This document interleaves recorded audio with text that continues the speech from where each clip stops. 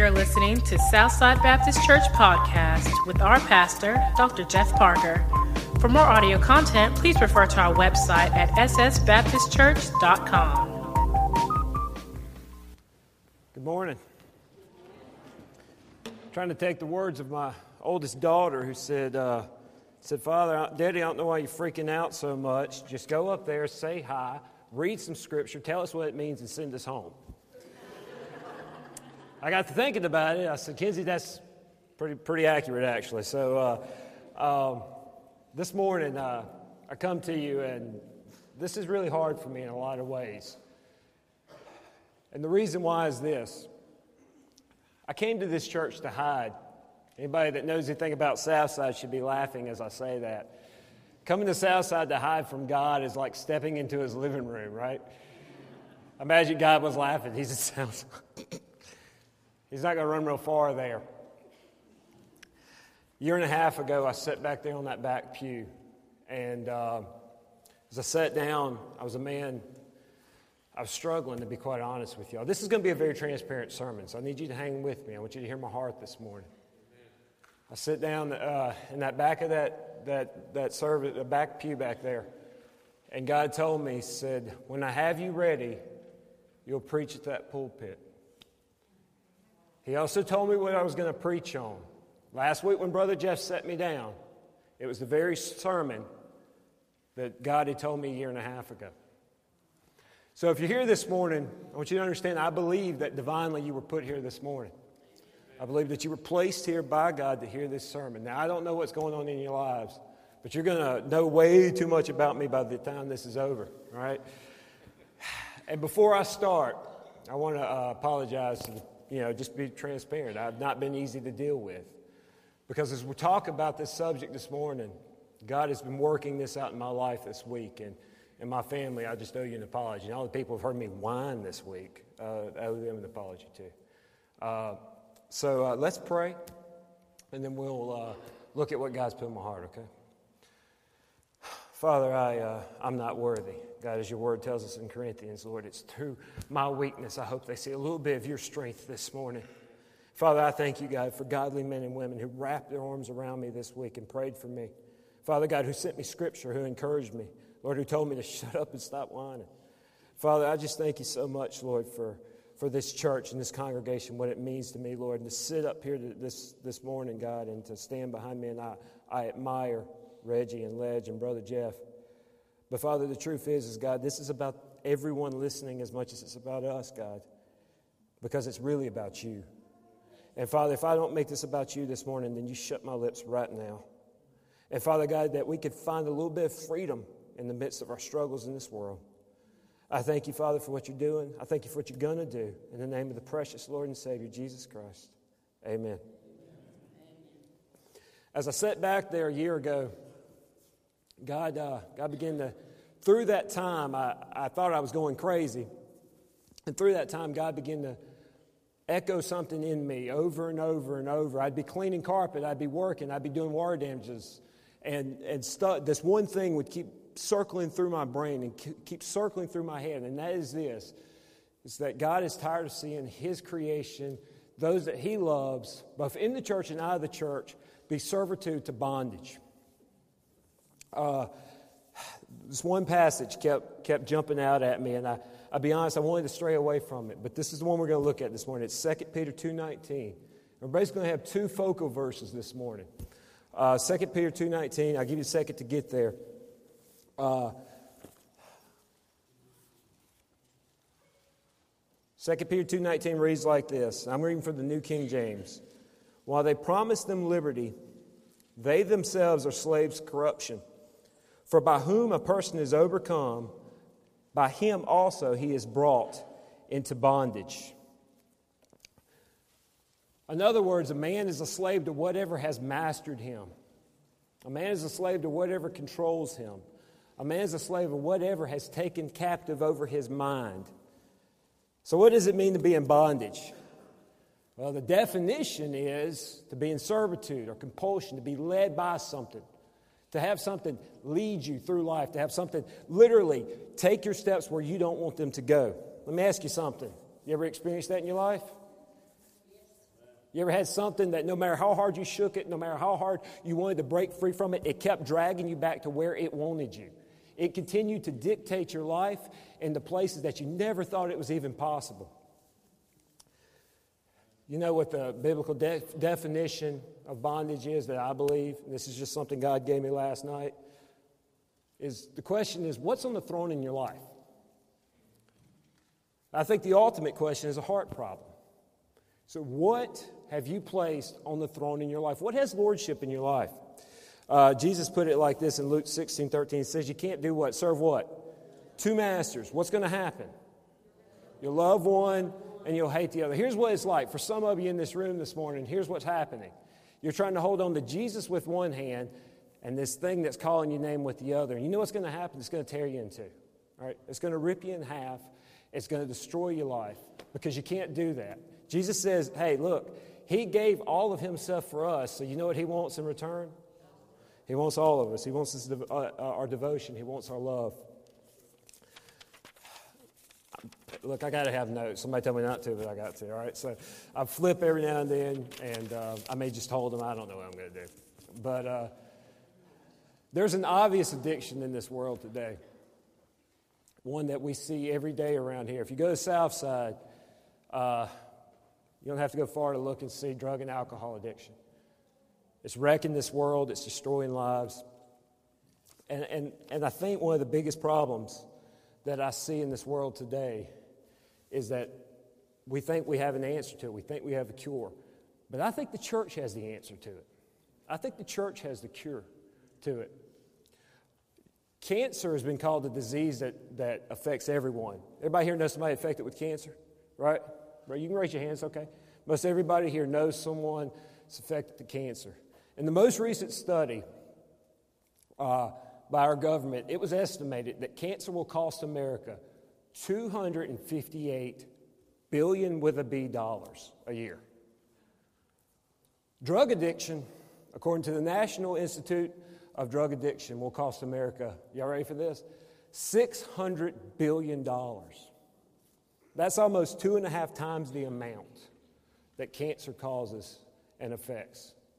Before we go any further, you need to know, if you're here today and you struggle with drug and alcohol addiction, I know some of you are getting antsy because you think, man, this guy's going to come up here and he's going to condemn me and he's going to run down on me. It's far be it from that. I want you to know I love you. You need to know my backstory, okay? Before I go any further, my grandfather's dead because of alcoholism. My grandmother's dead because of alcoholism. I've got a brother who's struggled with drug addiction. I've got a cousin who's bound to drug addiction as we speak. I got an uncle doing 40 years in prison. I got another uncle drinking himself to death every day. My entire life I watched it kill, steal. Most of my cousins dead because of alcohol and drug use. Most of my uncles dead because of alcohol and drug use. Somehow I never used. And I began to realize that maybe God had a call in my life. Maybe God was bringing me back to a place so that I can say, hey, look, God loves the drug addict just as much as He loves those that struggle with eating addiction. God loves the drug addict just as much as He loves those that are struggling with pride and struggling with fear. And so that's what I'm here this morning to do more than anything else. But why is drug addiction so strong? I believe the problem lies in the fact that most people are trying to beat drug addiction the wrong way. Drug addiction, and hear my heart, isn't the problem. It's the symptom to a spiritual problem. A man is a slave to whatever has mastered him, whatever has controlled him. If you would take a minute, turn in your Bibles to 2 Timothy 2:26. As you're turning, I want to read to you Ephesians 6:12. And if you struggle with drug addiction, I need you to listen to me. Listen to my heart. Or any type of addiction. Ephesians 6:12 reads this: we do not wrestle against flesh and blood, but against principalities, against spiritual hosts of wickedness in the heavenly places. So you're fighting a battle that really is a spiritual battle. All right? 2 Timothy, I got to get there. Sorry, I wrote this down. I told you. I'm going to be a little, not Brother Jeff, so. All right. 2 Timothy, and I'm reading from, this is going to be King James because I like the way this translates. and that they may recover themselves out of the snare of the devil, who are taken captive by him to do his will. The way that translates in the Hebrew is this. It translates like this: that they may recover literally means to recover from drunkenness. Okay? So the picture here is that at some point, with the gospel of Jesus Christ being intersected as truth, that is when people do what? They recover, they come to them senses, or come to themselves is also how it's translated. So we recover from drunkenness when we find out what? The truth. What's the truth? It's Jesus. Listen, I believe that drugs and alcohol, this is something I believe with all my heart. I believe it's one of the, if not the most damaging weapon in our enemy's arsenal. You know why? Because it clouds what? It clouds my thinking. It clouds my brain. It clouds my judgment. It makes me unable to see what? Truth. You know, if Satan begins to intersect something into my life that grips me, that controls me, that affects the way I think, that affects the decisions I make, what'll happen almost every single time is I am now open and able to receive his attacks. I have no safeguard. I have nothing guarding me whatsoever in my life, because now who's in control of my life? Who's my master? The drug is. The addiction is. Who's fueling that? Satan is. Listen, continue reading. They recovered themselves out of what? The snare of the devil, that they were taken captive by him to do his will. The picture here of this snare, okay, go back to Ephesians I just read. We're in a spiritual what? Battle. Do you believe that we're in a spiritual war? We're in a spiritual fight. Okay, so they're taken captive by the enemy, by the snare of the enemy, the trap of the enemy. The picture here in the Hebrew, or in the Hebrew, is it's almost like being at war. These are prisoners of war here. And in the midst of a battle and in the midst of a fight, they are taken over, taken captive by him. So, sorry, got to flip the notes. Y'all going to just have to put up with me. Sorry, Chris. Chris fussed at me about this. What will inevitably happen? You ever read stories about prisoners of war? They'll find themselves in places they never thought they would be, right? Sometimes to escape or even to put up or to cope with the situation, they'll do what? Sometimes they'll adjust the way they are, won't they? They'll start blending into society. They'll start doing whatever it takes to survive. Drugs and alcohol, one of the things that I see, I've seen in my own family and I've seen in the lives of people outside of my family is this. You do not know where the enemy will take you through that bondage. You don't have a clue, all right? I read recently, me and Chastity were talking about it the other night, of Brennan Manning's book, Ragamuffin Gospel, where a man goes to celebrate buying his daughter a pair of shoes, leaves her in the car, goes inside the bar to celebrate. Hours passed. It was wintertime. Hours and hours passed. He literally drank himself to the point that he forgot about his daughter, who he was just celebrating, that he loved dearly. To the point to where, if I remember correctly, it was frostbitten, right? They had to remove parts of her body because of what had happened to her. I know a dear friend of mine that told me, who's fighting through recovery right now, a dear friend of mine told me, he said, I had everything. I had a business. I had a family. I was in drugs when I was a kid, and God had pulled me out of it, and I began to walk the right path, and I began to lean on God. The moment I stopped leaning on God, I thought, you know what, one hit of crack cocaine is not too bad. I can handle one hit of crack cocaine. He said, that was the last time I went to the business I owned. I walked away from it. That was the last time I saw my family. That was the last time I saw my kids. And I woke up 7 years ago in this jail. I know a man personally, and this is going to hurt for some of y'all here, but I need you to hear me. You don't know where drugs will take you. You don't know where the snare and the trap of your enemy will bring you to. I know of a man personally who sold out his daughter to another man to pay off a bar tab. It's more than possible, and it's more than happening. Once you open the door and fall into the snare, you don't know where you're going to go. You see, at that point, you've rendered yourself powerless to what? The addiction. It's got your life. What is Satan's threefold mission? What is it? Steal, kill, and destroy. Here's one reason that I believe this is a spiritual problem more than anything else. You think he's accomplishing that through drugs and alcohol? Steal. I know people I don't even recognize anymore. He's taking their looks. He's taking their beauty. He's taking their intelligence. I know people who can't even complete a complete sentence like I just messed up just then. He'll take your livelihood. He'll take your family. He'll take everything. It will literally steal everything from you, and the joy in your life, he'll take it all. What about kill? Did you know that 1 in 4, 1 in 4, nerves will make you not count. Did you know that? 1 in 4 people die from drug addiction every day. 1 in 4. That's more than suicide. That's more than car accidents. How about destroy? $600 billion in damage. That's a lot, right? Countless homes broken, parents without children, children without parents, right?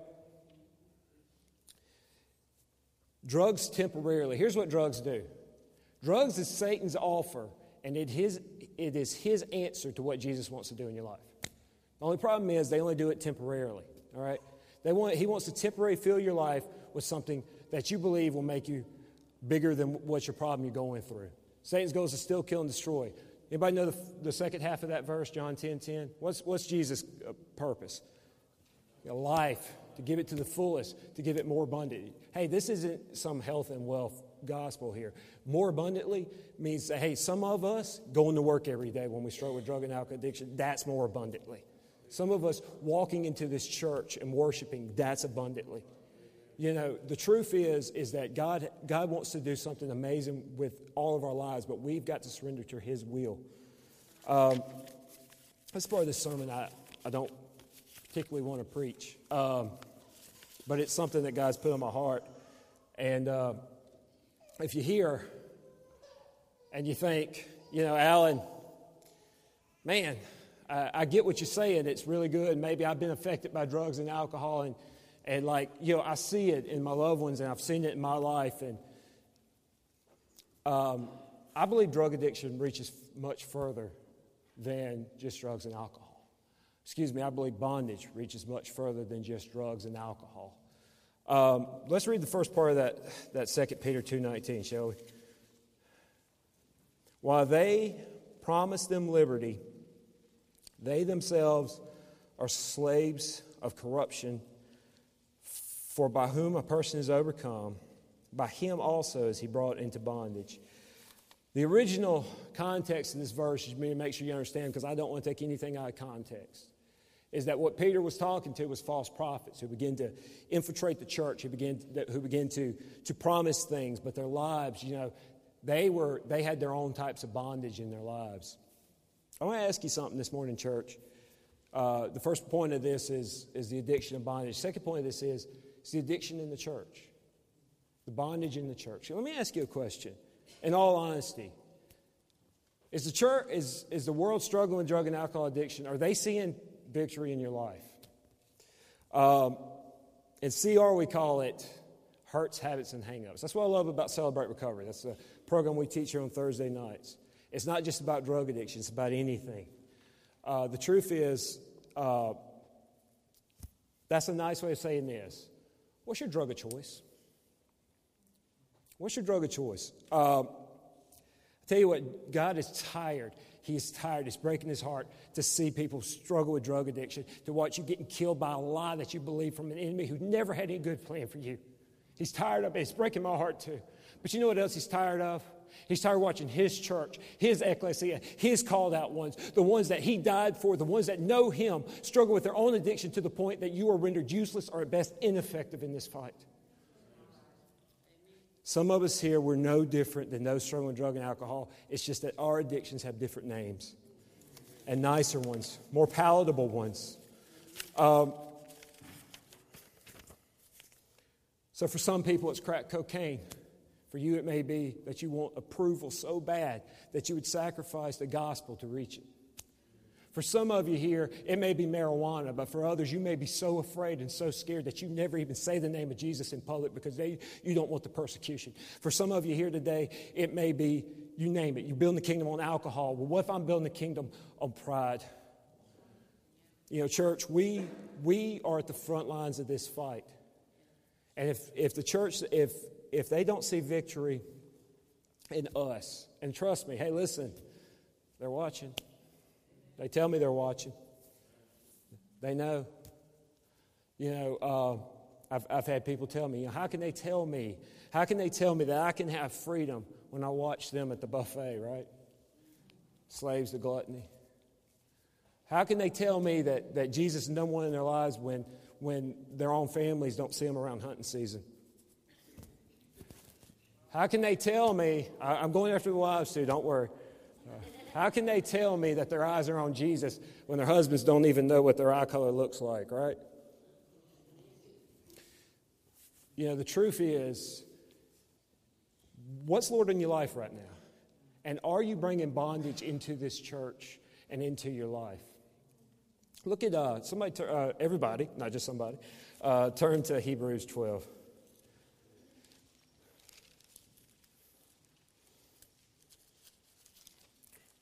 Start in verse 1.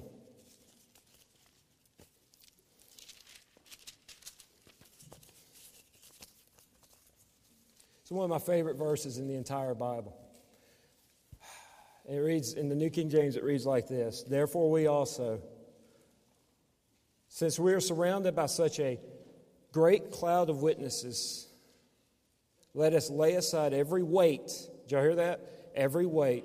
And the sin which so easily ensnares us, and let us run with endurance the race that is set before us. Here's the thing. For some of us here today, you know, it's not obvious sin. It's something that's hidden. It's something that deep down has your number. It's got you controlled. If you look at what the author of Hebrews is talking about here, he says, such a huge cloud of witnesses. He's talking about the chapter before, which is the chapter of faith. There's some great names in the chapter of faith, some godly men, right? Men like what? Abraham. Abraham was a liar. There's men like Jacob. Jacob was a liar. There's men like, who else is that good? Oh, Moses. Moses was a murderer. Rahab. Rahab was a prostitute. You know, here's the thing. You know what made these guys get to the point where they could really push forward and move all those weights? What made them get to the point to where they could be listed in this chapter as being great men and women of faith is this. They had to lay aside all the weight. If you were a liar, you had to what? You'd stop lying. You'll find that God did great things in the lives of these believers and these men who we build our faith on, who we practice our faith by their example. He built it because they laid down the weight. They removed that which was holding them back. I really don't know where else I was going. So what's the answer? How do you break bondage? Look at, turn to Galatians. There's a lot of scripture today, but I'll be honest with you. I came into church this morning and I didn't know what I was going to do here. I was whining to Chris, my friend Chris, about it, who was telling me to shut up. And I didn't know. I struggled with this. And then we were up here, and Chris said, why don't you just go up to the pulpit? Why don't you just stand up there and get a feel for things? And so I said, that's stupid. Let's do it. And so I came up here, and I opened my Bible, and it fell to this verse. And in that moment, God told me, this is how I want you to do this point. Starting in chapter 2. Verse 18. Verse 17. But if while we seek to be justified by Christ, we ourselves are found sinners, is Christ therefore a minister of sin? Certainly not. For if I build again those things which I destroyed, I make myself a transgressor. For I, through the law, died to the law that I might live to God. I have been crucified with Christ. It is no longer I who live, but Christ who lives in me. And the life which I now live in the flesh, I live by the faith in the Son of God, who loved me and gave himself for me. I do not set aside the grace of God, for the righteousness comes through the law when Christ died in vain. You know, the truth is, for everyone here, whatever our bondage is, I thought about wearing handcuffs and shackles this morning, but some friends talked me out of it, which I'm glad. But that's the truth, right? That's not just an analogy. It's not just an expression. Some of us are carrying such a weight inside the church that we're not helping anyone. Here's the answer. We need a new master. At some point during the lives, our eyes were blinded. Our eyes were seduced by an enemy. 2 Corinthians 4:4 reads this: those who mind the God of this age has blinded, who do not believe in light or the gospel of glory of Christ, who is the image of God, so should shine on them. Jesus is just dying to shine on us, right? But here's the problem. We've got blinders on. We can't see him. And for some of us, it's obvious. Everybody sees it in your life. For some of us, though, it's not so obvious. It's deep down in our souls. Brother Jeff sitting here one Sunday told me, he said, I can hide everything but the condition of my heart. It's always going to be known by God. Everything else, I can make you believe it's all right, but the condition of my heart will always shine through. You need to change the condition of your heart. And we do this by finding a new master. So I've been crucified with Christ. I can't build again once again on any of that because I make myself a transgressor. So in other words, what I do then is I make myself Lord of my life if I'm not careful. I have to die daily to one thing, and that is the will of Christ. You know, the problem is that some of you didn't know it. But when we start letting the world dictate us and start letting the world control us, here's what happens. We got a master, and his name is, we're doing his will. Those same men I was telling you those stories about a while ago, one of those is in heaven right now. I have no doubt he repented, gave his life to Christ. They had no idea the heartache they were causing. They didn't realize the damage they were taking in their lives. Let me do this. To celebrate recovery, we walk through the importance, and I invite you, any Thursday night, 6 o'clock, I don't care what you're struggling with, we'd love to have you. But Celebrate Recovery, we walk through the importance of, first of all, we have to, and I wanted to do this, first of all, we have to admit, you know what, I got a problem. I'm weak, I have to admit my weakness. Sound like the plan of salvation into you, right? As believers in Christ, we came to a point where we had to admit that we couldn't do it, that we were slaves to sin. So the first thing we have to do is admit that something has us in bondage, that we are slaves to it. The second step is this. It is understanding that I have a God that loves me, that I matter to him, and that only his power can help me recover. All right, the third step is this. I'm not going to walk through all 8 principles. My friend Kevin's back there, and he's looking at me. The third step is this. I have to choose to commit all my will in Christ's care and control. All right, so here's what it is. At some point in your life, you've put something on the throne that only Christ Jesus wants to inhabit. You say, well, why can't he just come and take that throne? Well, see, God gave us this thing called free will. He gave us this ability to choose because he wants us to love him as much as he loved us. He wants us to choose him because a gift required is no gift at all, right? So here's the thing. At some point, we've got to get to a place where we acknowledge who we are, acknowledge what has our number, lay it down at the feet of Jesus Christ, believe that he can restore me, and then submit to every change that God wants to make and will make in your life. I'm going to walk down. I'm going to do my best Brother Jeff impersonation and step down here. I want to sit down. Can I sit down? All right. This is actually the hardest part of this sermon. I told you a year and a half ago I sat back there. Pretty much where my daughter is sitting now. And God said, son, one day you'll preach up here. But first I gotta do some things. First I gotta show you some stuff. First I gotta walk you through something that you don't see. First I gotta make you see your own bondage. Can I talk to you this morning about what my bondage is? Is that okay? God began to speak through me and begin to say, son, my creation's in bondage. I go into homes. I go into a lot of homes, and we're worshiping entertainment. If I did an entertainment quiz, you'd probably score better than that than we would the Bible quiz. Right? We worship sports. I know today's Super Bowl, bad subject, right? But we do. We're worshiping things outside of Christ Jesus, and they have our number, and they're dictating us. But it's more than that. It's the things of the heart. It's the pride. It's the fear. It's the failure. It's the things that we keep deep inside that we don't want to walk up here, and we can't walk up here because we're afraid. Because if they really knew what I was subject to and what I was in bondage to, they would never follow me. They'd never listen to me. I was having a hard time worshiping at church for a long time, and here's the reason why. Now, if y'all think I'm crazy, that's okay. I thought I was crazy too. But I would sit back there in that back row, and every time I try to raise my hand, every single time I try to close my eyes and worship, I'd see the same thing. It's a dark room. It was me, but I had on chains. And I could never see what I was chained to. I could never see what they were tied to.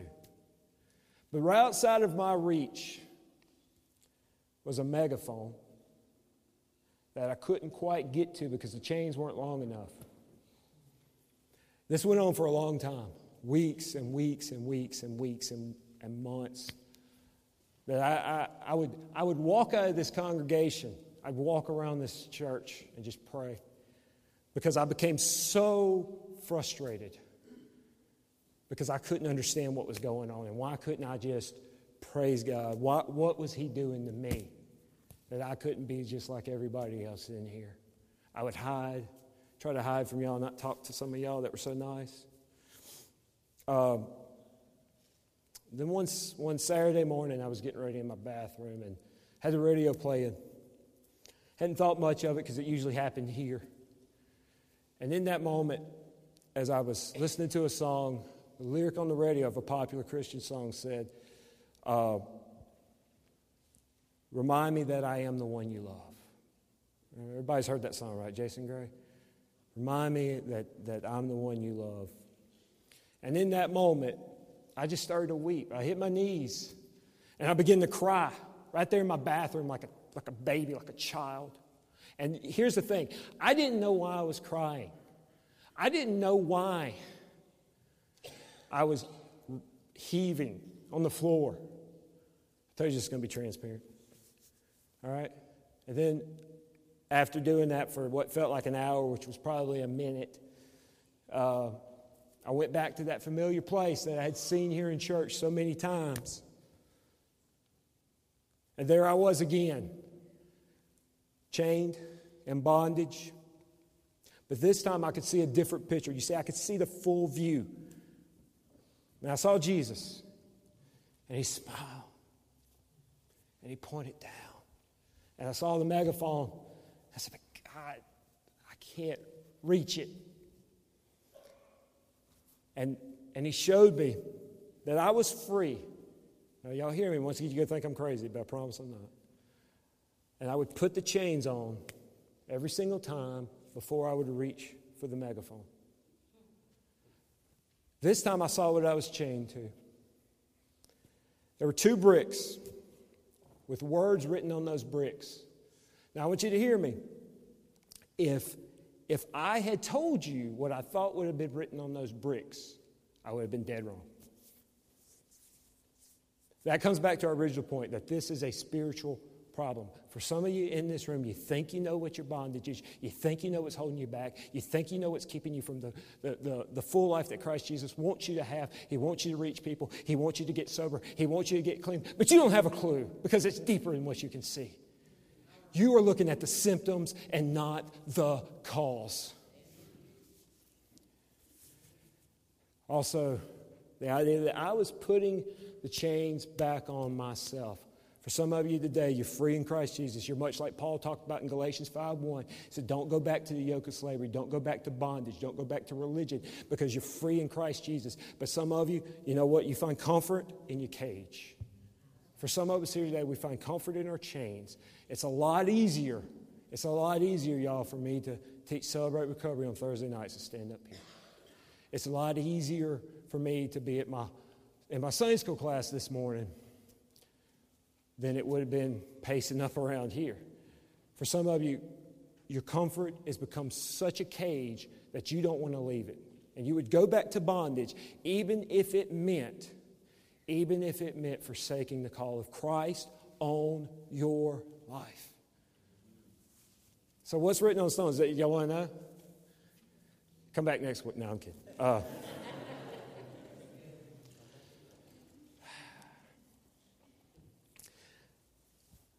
On one brick was the word fear.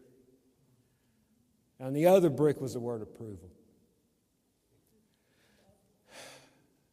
You see, this week's been, for lack of a better word, hell at my house because I've been a nightmare to live with. My wife deserves a medal because here's the thing. God is using this sermon to work me out of what's comfortable to me. I'm afraid. Can I be honest? I'm afraid. I'm scared because I think I'm going to mess this up. I think I'm going to be bigger than what Jesus is, and that's impossible. You see, that's a lie that I believed. You see, I want approval. I want Reggie to approve of this sermon here because I respect Reggie. And he puts up with Kinsey, which is good enough, right? I love you, Kins. I want the approval of the men in this room and Brother Jeff, who will be listening to this sermon. I want their approval. But here's the problem. When approval and fear become such an addiction and such a bondage, it is then my master. It is then have control over me, and I cannot serve Jesus fully. I can't preach. I can't do anything because something else is my master. I don't know how long I've gone. I really don't care because this is what God's given me to put in my heart today. Let me ask you something. What's got you beat? What's 2 Peter 2:19 to you? What's mastering your life? Let me tell you, here's the thing. We're selfish by nature. Selfishness got us into the predicament we are in. You think it's your life, you can do whatever you want with it. That is not true. I'm a walking, breathing example of how addiction has affected my life every step I go, and for the reason I'm afraid today. Okay, it's not true. You're not just affecting you, but what's even worse is that you're keeping yourself from something that God's got planned for you bigger than you could ever imagine. You say, well, what if I don't think I have a bondage problem? We got to get to a point where we admit all our weaknesses. James Goss sent me a scripture this week, 2 Corinthians, that I quoted this morning in the prayer, that's in my weakness that I find strength. Keep leaning on your own strength, see where it takes you. I've read all the books, I've read all the stuff, all the studies. I know this, that everybody I know, and some people may disagree, but this is just what I've seen. I grew up in NA, I grew up in AA, I've been doing Celebrate Recovery. Everybody I know that has gotten clean, sober, free from any bondage, any addiction, did it through God. And the ones that didn't, now hey, listen, I know some that did. I got a friend who doesn't believe in Jesus at all. He's a hardcore biker. I love him dearly. But the truth is that he got sober for 18 years from hardcore drug addiction. 18 years. For the last 10, he's been drinking himself to death. You see, here's the thing. The scripture in Matthew where it says, we remove everything, but we don't feel it right. And what those demons come back, don't they? You see, we've got to put Jesus on the right place in our lives, the throne of our lives. I got to take me down. I got to take the booze down. I got to take the crack down. I got to take the fear down. I got to take the approval down and put Jesus where he belongs. And only in that moment will we have freedom. So I don't know where the praise team is, but because I don't quite know how this works, but stand.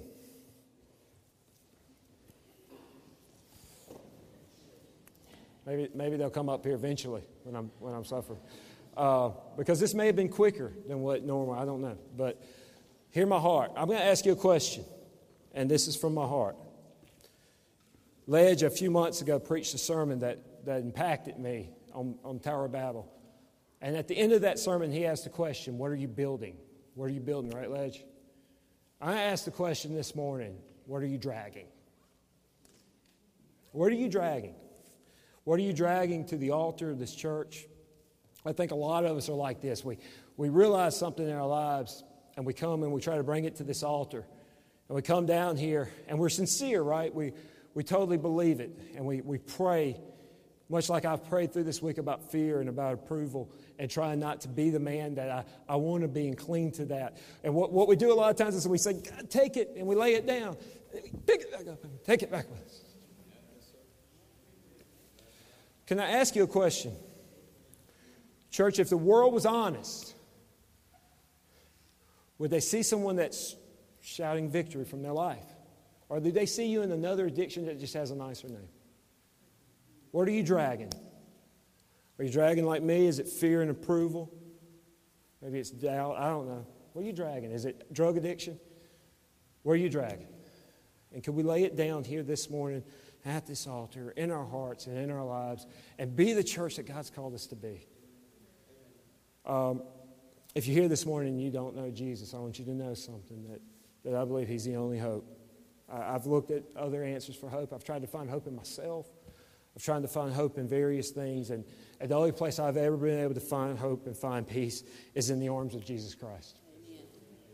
I'd like to, you say, Alan, man, I'm hurting, I'm struggling. Well, I've got friends of mine here who've been through drug addiction. They're on the other side. They would talk to you in a heartbeat. I would talk to you. I'd wrap my arms around you. I just hit the mic, sorry. I'd wrap my arms around you. I would love on you. We won't judge you. But we have to know that you need our help. Okay? So this morning, I'm going to pray. And Ledge, Reggie, would you? At the end of this sermon today, I'm going to, when we get done here this morning, I'm going to ask, which I was going to do, so they're going to get mad at me. Anybody here that works with Celebrate Recovery, to go stand over there at the Connect table area. And if anybody would like to take their hand and just talk to them about anything, they would love to talk to you, I promise you. Even though I didn't tell them that we were going to do this, they will be more than willing to wrap their arms around you. Russell, that includes you, all right, who just graduated. So let's pray. Father, Lord, I don't even know what all I said, to be honest. But God, I just pray, Lord, that ultimately, God, you'll find some glory in this. And God, that we could come in here this morning, Father, and be free. And Lord, that we could worship you, Lord, without any chains, without any bondage. Father God, that we could do as your word tells us to, Lord, that we could walk with you, Lord, and we could commune with you, God. And we could have a spirit, Lord, that dwells inside of us, Lord, that convicts us and shows us, Lord. Father God, we want to give you the right place, God, in our lives. We want you number one on the throne in our lives, Lord. And Father, I just ask for your forgiveness in my own life, God, in the way I've cowered to fear and I've bowed to approval. Father, this morning, Lord, would you just allow us to have a moment, God, to where this church, Lord, could lay down their addictions, lay down their afflictions. And God, that they can see, Lord, that only time they will ever be strong is in Christ Jesus, Lord. And that their faith, Lord, God, will overshadow their weakness. Oh, Lord, we love you. Thank you for dying for us. Thank you, God, for giving us the opportunity to worship you this morning. In Jesus' name we pray. Amen.